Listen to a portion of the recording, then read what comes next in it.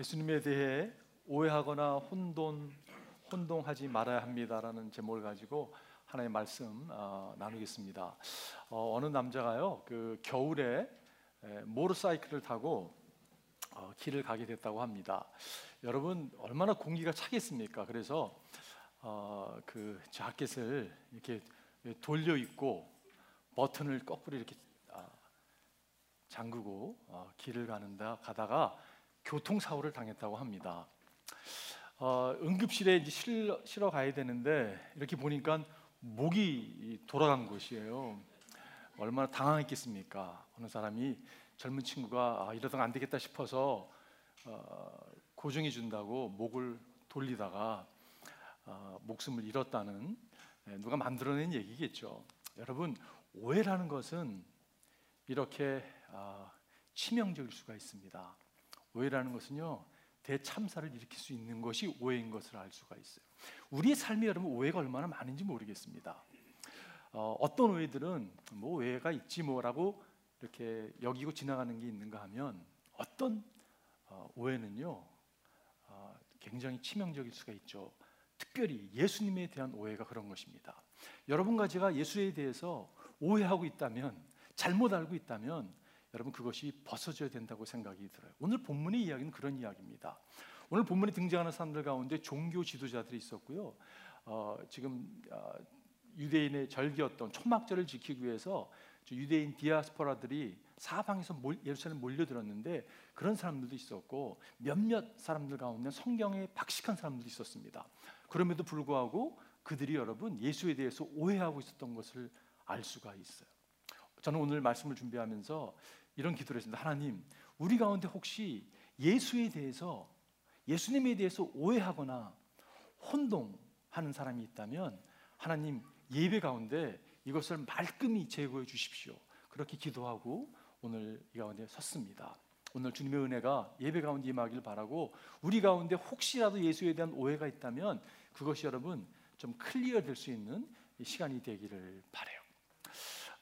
첫 번째 포인트는요, 예수에 대해 수많은 오해와 혼동의 의견들이 있습니다. 이것이 팩트예요.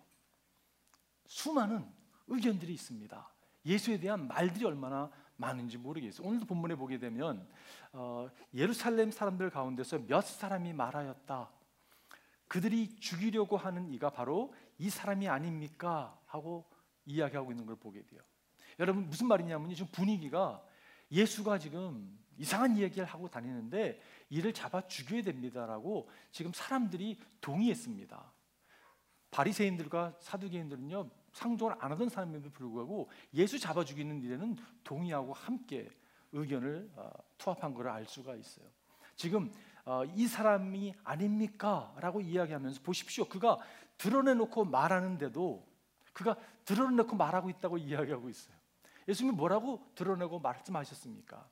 예수님은요, 하나님이 일하기 때문에 내가 일한다고, 하나님께서 내 입에 허락하신 말씀을 내가 증거한다고. 여러분, 그들의 입장에서 볼 때는요, 예수는 이상한 이야기를 하고 있는 것입니다. 신성 모독죄를 지금 범하고 있는 것이에요. 그래서 잡아서 죽이는 게 마땅하다고 여겼던 것을 알 수가 있습니다.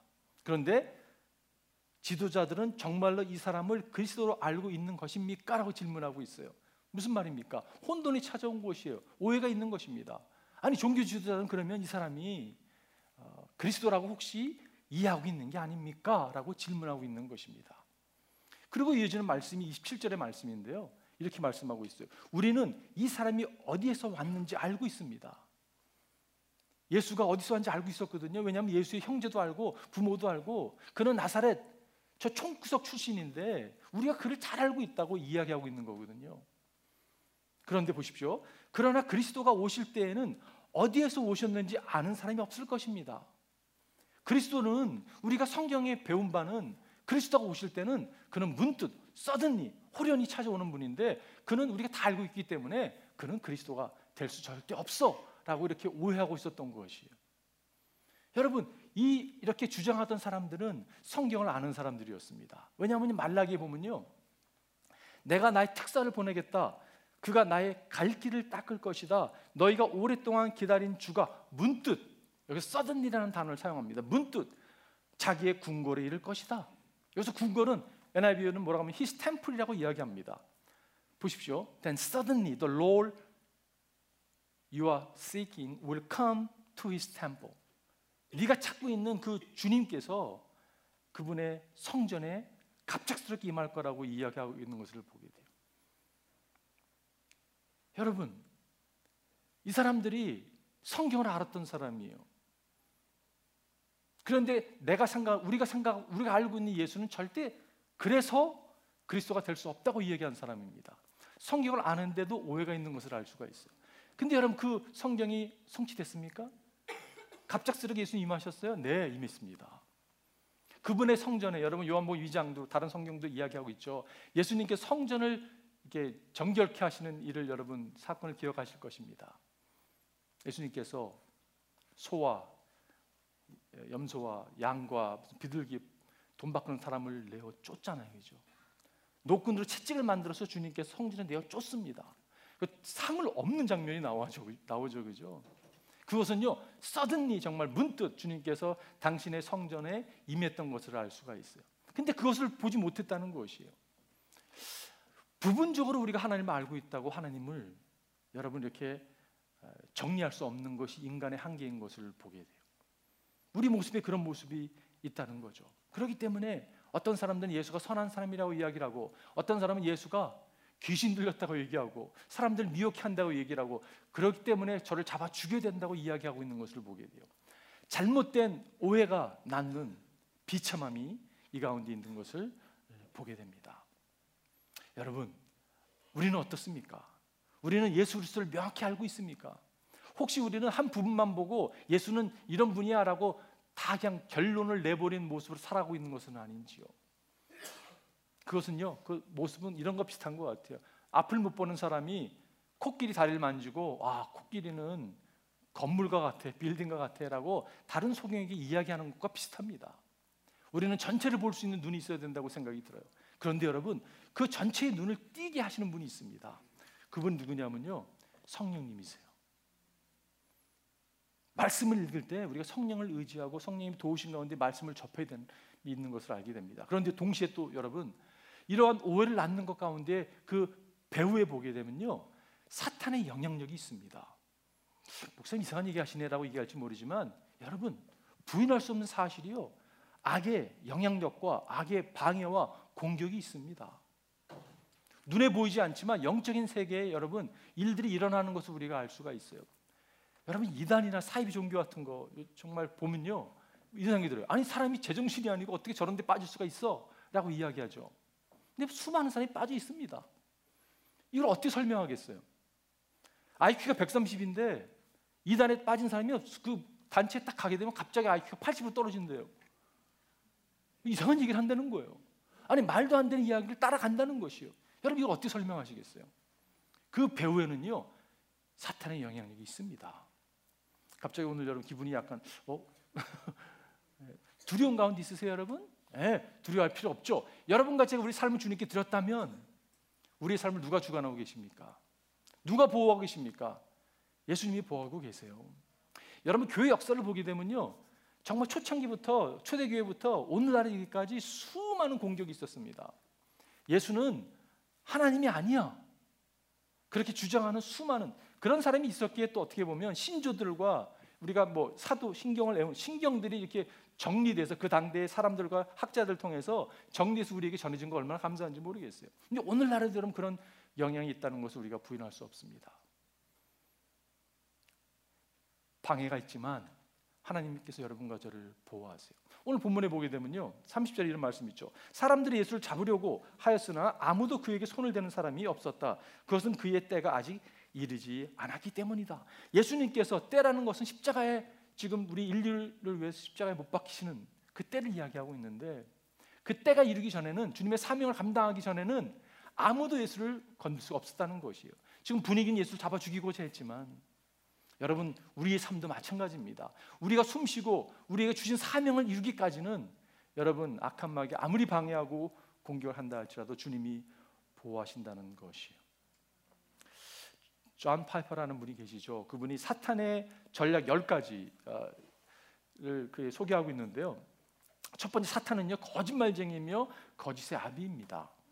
사탄은 믿지 않는 자들의 마음을 가리웁니다. 사탄은요 빛과 의로움의 옷으로 자신을 가장합니다. 광명의 천사로 가장하고 나오죠. 사탄은 기적을 행합니다. 여러분, 기적 행하는 거 너무 마음 뺏기지 마십시오. 사탄도 기적 행할 수 있습니다. 사탄은 사람들을 유혹해 죄짓게 합니다. 아무도 모를 거야 이러야 하면서 죄짓게 하죠. 유혹하죠. 사탄은 사람들의 마음에서 하나님의 말씀을 뽑아내고 신앙을 죽입니다. 여러분과 제가 말씀을 붙들어야 될 이유가 여기 있죠. 말씀으로 승리하는 여러분과 제가 되기를 바랍니다. 사탄은 때때로 아픔과 질병을 일으킵니다. 늘 다 그러는 건 아니지만 때때로 그렇게 역사하는 걸 보게 되죠. 사탄은 살인자입니다. 처음부터 살인자죠. 사탄은 사역자들의 계획을 대적합니다. 그렇기 때문에 여러분과 제가 기도해야 되는 거죠. 사탄은 하나님 앞에 신자들을 고소합니다. 여러분, 사탄의 디셉션과 거짓과 방해와 공격이 있는데 여러분과 제가 사탄을 대적할 수 있는 것이 무엇입니까? 말씀이에요. 말씀. True encounter, 진리. 여러분, 진리로 거짓을 부셔버리는 거죠. 그렇기 때문에 여러분과 제가 말씀의 사람이 되어야 된다고 저는 믿습니다. 제가 이사 가면서요, 여기 이사를 왔지만 우리 한인타운 이사 와서 이제 펄만한 장소로 이제 나아갈 때 정말 많은 선교 공부들이 주중에 일어나기를 기도합니다. 정말 여러분과 제가 말씀 가운데 나가길 바라고요. 말씀으로 훈련받아서 말씀으로 승리하는 여러분과 제가 되기를 바라요. 자, 두 번째는요, 예수님이 누구신가에 대한 진리를 우리는 믿어야 합니다. We must believe the truth about who Jesus is. 예수님에 대해서 믿음, 여러분 믿음이 얼마나 중요한지 모르겠어요. 근데 믿음이 딱 손에 잡히는 게 아니잖아요, 그죠? 믿음이 있는가 없는가를 살펴보는 게 얼마나 중요한지 모르겠어요. 주님께서 이렇게 말씀하십니다. 예수께서 성전에서 가르치실 때 큰 소리로 말씀하셨다. 갑자기 예수님이 그 큰 소리로 말씀하시는 게 느껴져요. 이렇게 예수님이 얼마나 간절하게 믿음에 대한 도전을 하고 계시는가. 너희는 나를 알고 또 내가 어디에서 왔는지를 알고 있다. 그런데 나는 내 마음대로 온 것이 아니다. 나를 보내신 분은 참되시다. 너희는 그분을 알지 못하지만 나는 그분을 안다. 나는 그분에게서 왔고 그분은 나를 보내셨기 때문이다 라고 말씀하고 있어요. 여러분, 지금 무슨 이야기를 하고 있는 것입니까? 예수님께서 유대인들에게 이렇게 얘기하고 있는 거예요. 너희가 선택된 민족이라고 여기고 너희가 믿음이 있다고 여기고 너희가 하나님을 안다고 얘기하고 있지만 너는 하나님의 일도 모른다고 이야기하고 있는 거예요. 얼마나 불쾌했을까요? 여러분, 평생 여러분과 제가 신앙생활 했는데 누가 와서 여러분과 저한테 누가 왔어요? 너 목사라며? 너 신학 공부하고 안수까지 받고 지난 30년 동안 설교했는데 내가 얘기하는데 하나님 일도 몰라. 그럼 제가 굉장히 불편할 것 같아요. 불쾌할 것 같아요. 여러분, 유대인들에게 주님께서 이렇게 말씀하시는 거예요. 왜냐하면 하나님을 알았더라면 내가 어디서 왔는지를 네가 알았을 것인데 모르고 있는 것이 바로 증거라고 이야기하고 있는 것이. 예수를 나사렛 출신에 우리가 알고 있는 예수로밖에 보지 못했기 때문에 그분의 신적인 디바인 네이처를 볼 수 없었기 때문에 그들은 여러분 하나님을 사실은 알지 못했던 사람들입니다. 예수님께서 반복하셔서 말씀하는 표현 가운데 내가 하나님으로부터 보내심을 받았다는 표현이 오늘 본문에서 이야기하고 있는 것. 하나님께 보내심을 받았다는 의미가 무엇입니까, 여러분? 크게 두 가지인데요. 하나는 뭐냐면요, 영원성입니다. 영원성. 무슨 말이냐면 예수님은요 영원 전부터 계셨던 분이에요. 우리는 생년월일이 있지만 예수님은 그런 게 있는 분이 아니십니다. 태초부터 하나님께 함께 하셨던 그 분이 예수 그리스도라는 거죠. 또 하나는 권위입니다. authority. 여러분, 영원수를 한번 생각해 보십시오. 주님께서 요한복음 8장 이런 말씀하십니다. 예수께서 그들에게 말씀하셨다. 내가 진정으로 너에게 말한다. 아브라함이 태어나기 전부터 내가 있다. 아브라함이 태어나기 전부터 내가 있다라고 하는 표현은요, I am이라는 표현이에요. 예수님께서 여러분 출애굽기 3장에 보면 하나님께서 모세에게 나타나셔가지고 모세에게 사명을 주십니다. 나의 백성들을 네가 인도해서 출애굽시키라는 사명을 주면서 모세가 너무 두려워하는 거예요. 제가 무엇이가 내 일을 감당할 수 있겠습니까? 하나님께서 내가 너와 함께 할 거라고. 그들이 누가 보냈냐고 얘기하면 제가 뭐라고 얘기하겠습니까? 라고 얘기하니까 하나님께서 주셨던 말씀이 I am who I am이라는 표현이에요. 나는 스스로 있는 자다. 그 표현을 지금 예수님께서 의도적으로 하고 계시는 것입니다. 여러분, 이 표현은요, 유대인들이 볼 때는 이거는 신성모독죄거든요. 근데 예수님께서 그렇게 말씀하신 거예요. 보내심 입었다는 의미는 예수 그리스도의 영원성, 갑자기 어느 날 하늘에서 떨어진 것이 아니라 예수님께서 태초부터 계셨던 분이라는 것이. 여러분, 예수님은요 100% 우리가 일대일 하면서 배웠죠. 예수님은 100% 하나님이시고 100% 인간이라는 것이 얼마나 중요한 건지 모릅니다. 예수님은 인간의 몸으로 오는 순간 신성이 사라졌던 것도 아니고 지금 인성과 신성이 하이브리드 돼가지고 하나님보다 조금 낮은 자리 거하는 분도 아니고 그분은 100% 하나님이시고 100% 인간이셨어요. 그분이 100% 인간이기 때문에 여러분과 저의 연약함을 알고 계시고 우리를 대신해 십자가에 죽을 수 있던 분이십니다. 그분이 하나님이시기 때문에 100% 하나님이기 때문에 우리를 구원할 수 있는 분이시라는 거죠. 여러분, 이것이 얼마나 중요한지 모르겠어요. 주님께서도 말씀하셨습니다. 아버지, 창세 전에 내가 아버지와 함께 누렸던 그 영광으로 나를 아버지 앞에서 영광되게 하여 주십시오. 영어로 표현한다면 Jesus is the eternal God in human flesh. 인간의 몸을 입으신 예수 그리스도는 하나님이라는 것을, 영원한 분이라는 것을 여러분과 제가 바로 알아야 된다는 것이요. 그렇지 않으면 여러분 혼돈과 오해 가운데 살아갈 수밖에 없습니다. 이 보내심을 입었다는 이야기는요, 예수 그리스도의 권위를 이야기하고 있는 것이에요. 다시 말해서 그분의 말씀이 진리라는 것을 이야기해 주고 있는 것입니다. 그분의 말씀에 여러분 권세가 있어요. 다시 말해서 예수님의 말씀을 거절한다는 것은 하나님을 거절한다는 뜻이 담겨져 있는 것이죠. 여러분, 그렇기 때문에 말씀이 얼마나 중요한지 모르겠어요. 자, 하나님께서 예수님을 보내신 것처럼 적용을 한다면 하나님께서 여러분과 저를 보내셨습니다. 여러분 믿으세요? 우리를 보내셨어요. 주님께서 이렇게 말씀하셨어요. 요한복음 보니까 예수께서 다시 그들에게 말씀하시다. 너에게 평화가 있기를 빈다. 아버지께서 나를 보내신 것과 같이 나도 너희를 보낸다. As the Father has sent me, I am sending you. 여러분과 저에게 이렇게 말씀하고 있는 것이에요. 제가 말씀을 준비하면서 어렸을 때 불렀던 가서 제자 삼으라라는 찬양이 생각났습니다. 가서 제자 삼으라. 제가 이런 가사인지도 몰랐어요. 왜냐하면요, 갈릴리 마을 그 숲속에서 주님 그 11제자 다시 만나시사 마지막 그들에게 부탁하시기를 너희들은 가라 저 세상으로 가서 제자 삼아라. 세상 많은 사람들을, 세상 모든 영혼이 내게 달렸나니. 제가 이 대목에서 이게 너무한 거 아닙니까 하나님? 세상 모든 영혼이 저에게 달렸다고요? 근데 성령께서 그래 너에게 달렸어 이렇게 말씀하는 것 같았어요. 2절에 여러분, 저는 2절을 부른 적도 없었는데 아마 불렀지만 아마 잊어먹었던 것 같아요. 뭐라고 써있냐면요, 지금도 우리 주 찾아오사 어두워져가는 저 세상 바라보며 마지막 우리에게 말씀하시기를 너희들은 가라 저 세상으로. 이 대목이 너무 은혜가 되는 거예요. 오늘도 주님 우리를 찾아오셨습니다. 그래서 우리에게 오늘도 부탁하시는 거예요. 너희는 가라 저 세상으로 가라고. 왜냐하면 여러분, 복음만이 인류의 유일한 소망이기 때문에 그렇습니다. 복음만이 우리에게 유일한 소망이에요.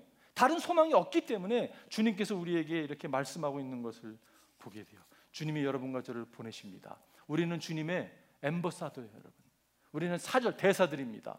주님께서 말씀하셨어요. 고린도후서 보면 그러면 우리는 그리스도의 사절입니다. 우리가 대사라고 말씀하고 있어요. 하나님께서는 우리를 시켜서 여러분에게 권고하십니다. 우리는 그리스도를 대리하여 간청합니다.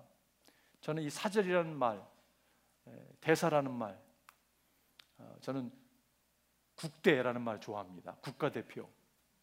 하나님의 나라에 여러분과 제가 국가대표 선수들입니다.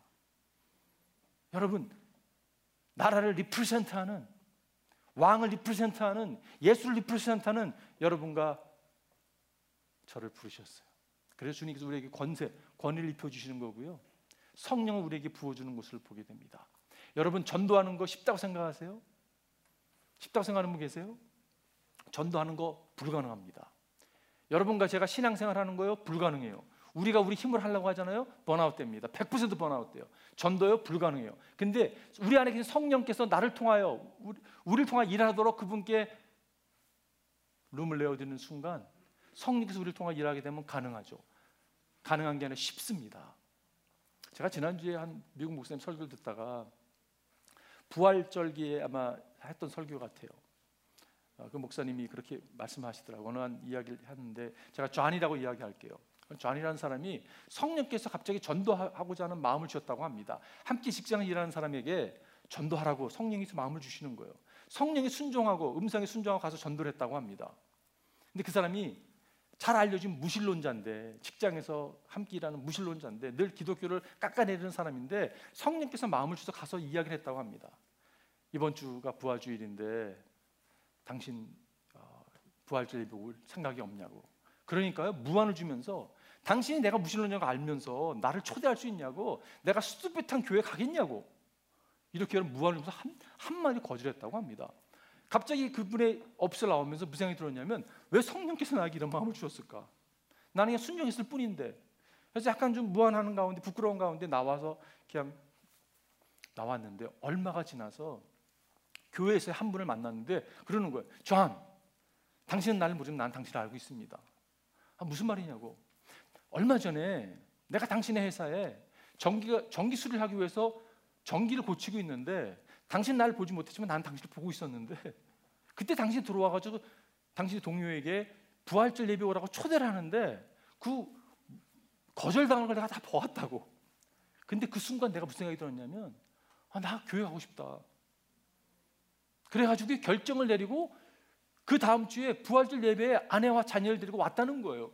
그리고 얼마가 지나서 내가 예수를 영접하게 됐다고, 내 아내가 예수를 영접하게 됐다고, 자녀가 예수를 영접하고 신자가 됐다고, 이렇게 고백을 하더라는 것입니다, 여러분. 이게 우연이었을까요? 저는 우연하게 생각하지가 않아요. 우리가 성령의 인도하심을 따라서 성령께 내어드리게 되면 하나님께서 우리를 통하여 역사한다는 것입니다.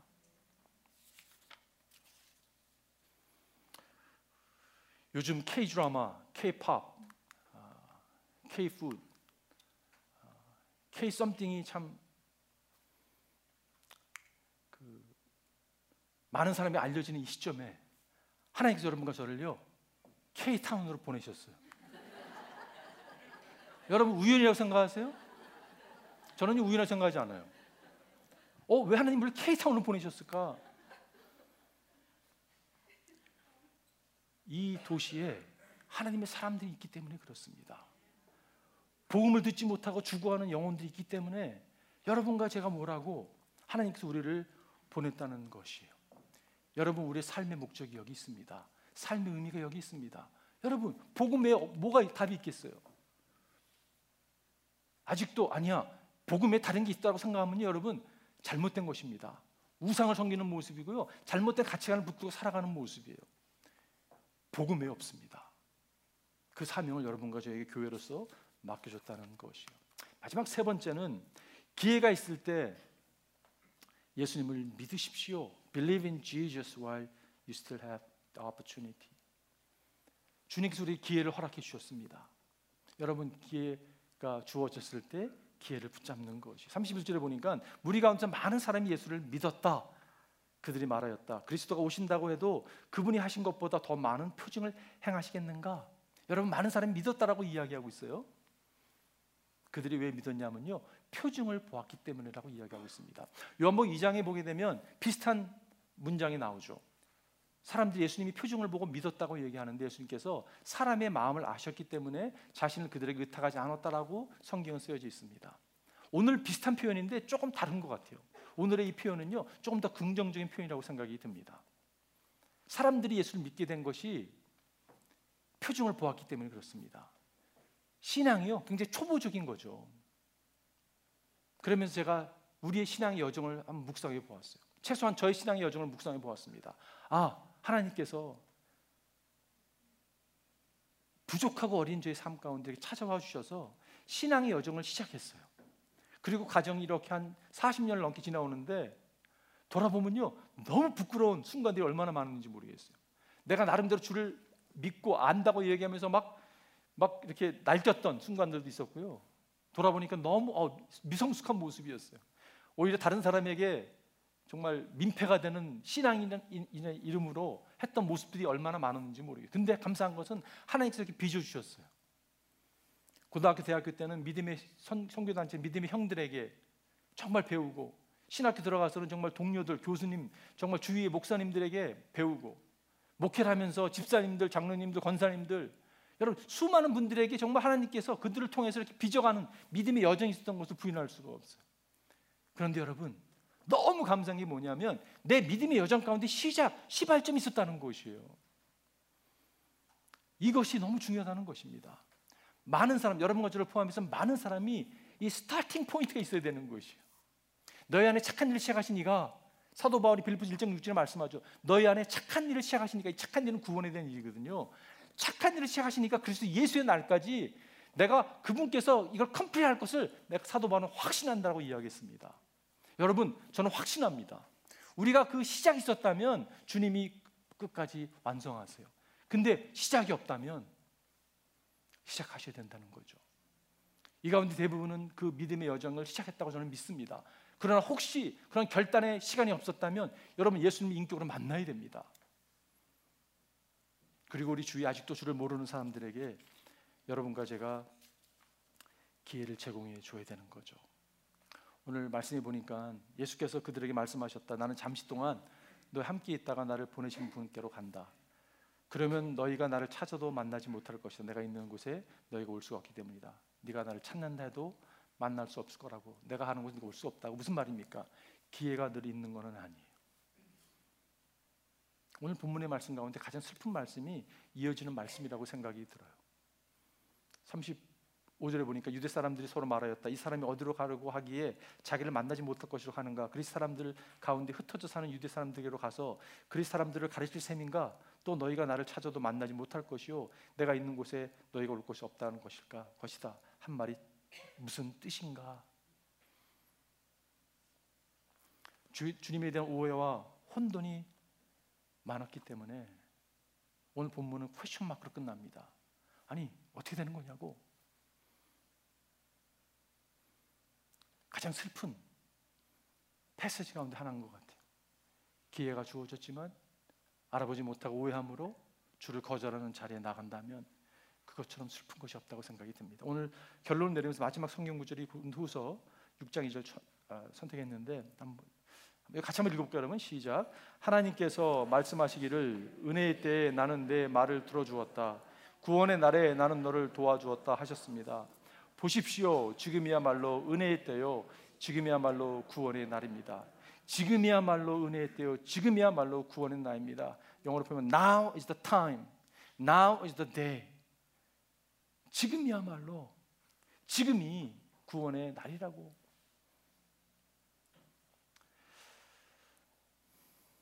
여러분과 제가 예수를 개인적으로 영접하지 않았다면 여러분 예수님 만나야 합니다. 예수를 만났더라면 그 예수 그리스도를 증거하는 자리에 여러분과 제가 사용받기를 바라요. 여러분 타임 포 갓이라는 책이 있는데요. 그 책에 보면 인생을 이렇게 하루의 시간으로 이렇게 계산해 나왔습니다. 여러분이 만약에 15살이라면 이 가운데 한 사람도 안 계시지만 오전 10시 25분이라고 합니다. 20살이면요 11시 34분이 돼요. 25이면 12시 42분, 30이면 오후 1시 51분, 35이면 제가 맞게 읽고 있나요? 네. 비슷해요. 오후 3시. 40이면 여기 40 되신 분들 계신 것 같은데 오후 4시 8분, 45이면 오후 5시 16분, 50이면 죄송합니다. 6시 25분, 55세면요 7시 34분, 60세면 8시 42분.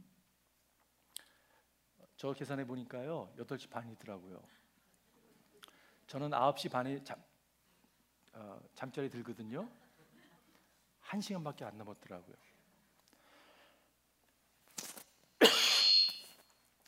(65세면) 9시 51분, 70세면 저녁 8시, 저녁 11시라고 합니다. 제가 좀 묵상하면서요 제 마음 가운데 이런 마음이 들었어요. 여러분 생명은 하나님이 주관하시죠. 우리 가운데요 120살까지 사실 분 계시는 것 같아요. 그건 우리가 결정하는 게 아니죠.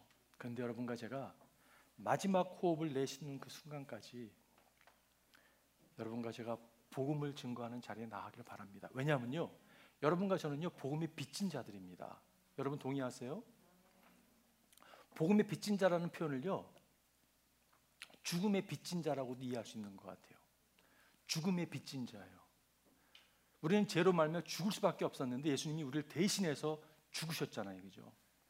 여러분, 그 죄값을요 주님께서 몸으로 치러주신 거예요. 이게 상상이 되십니까, 여러분? 그분이 몸으로 치러주셨어요. 그 정도로 여러분과 저는 존귀한 사람들입니다.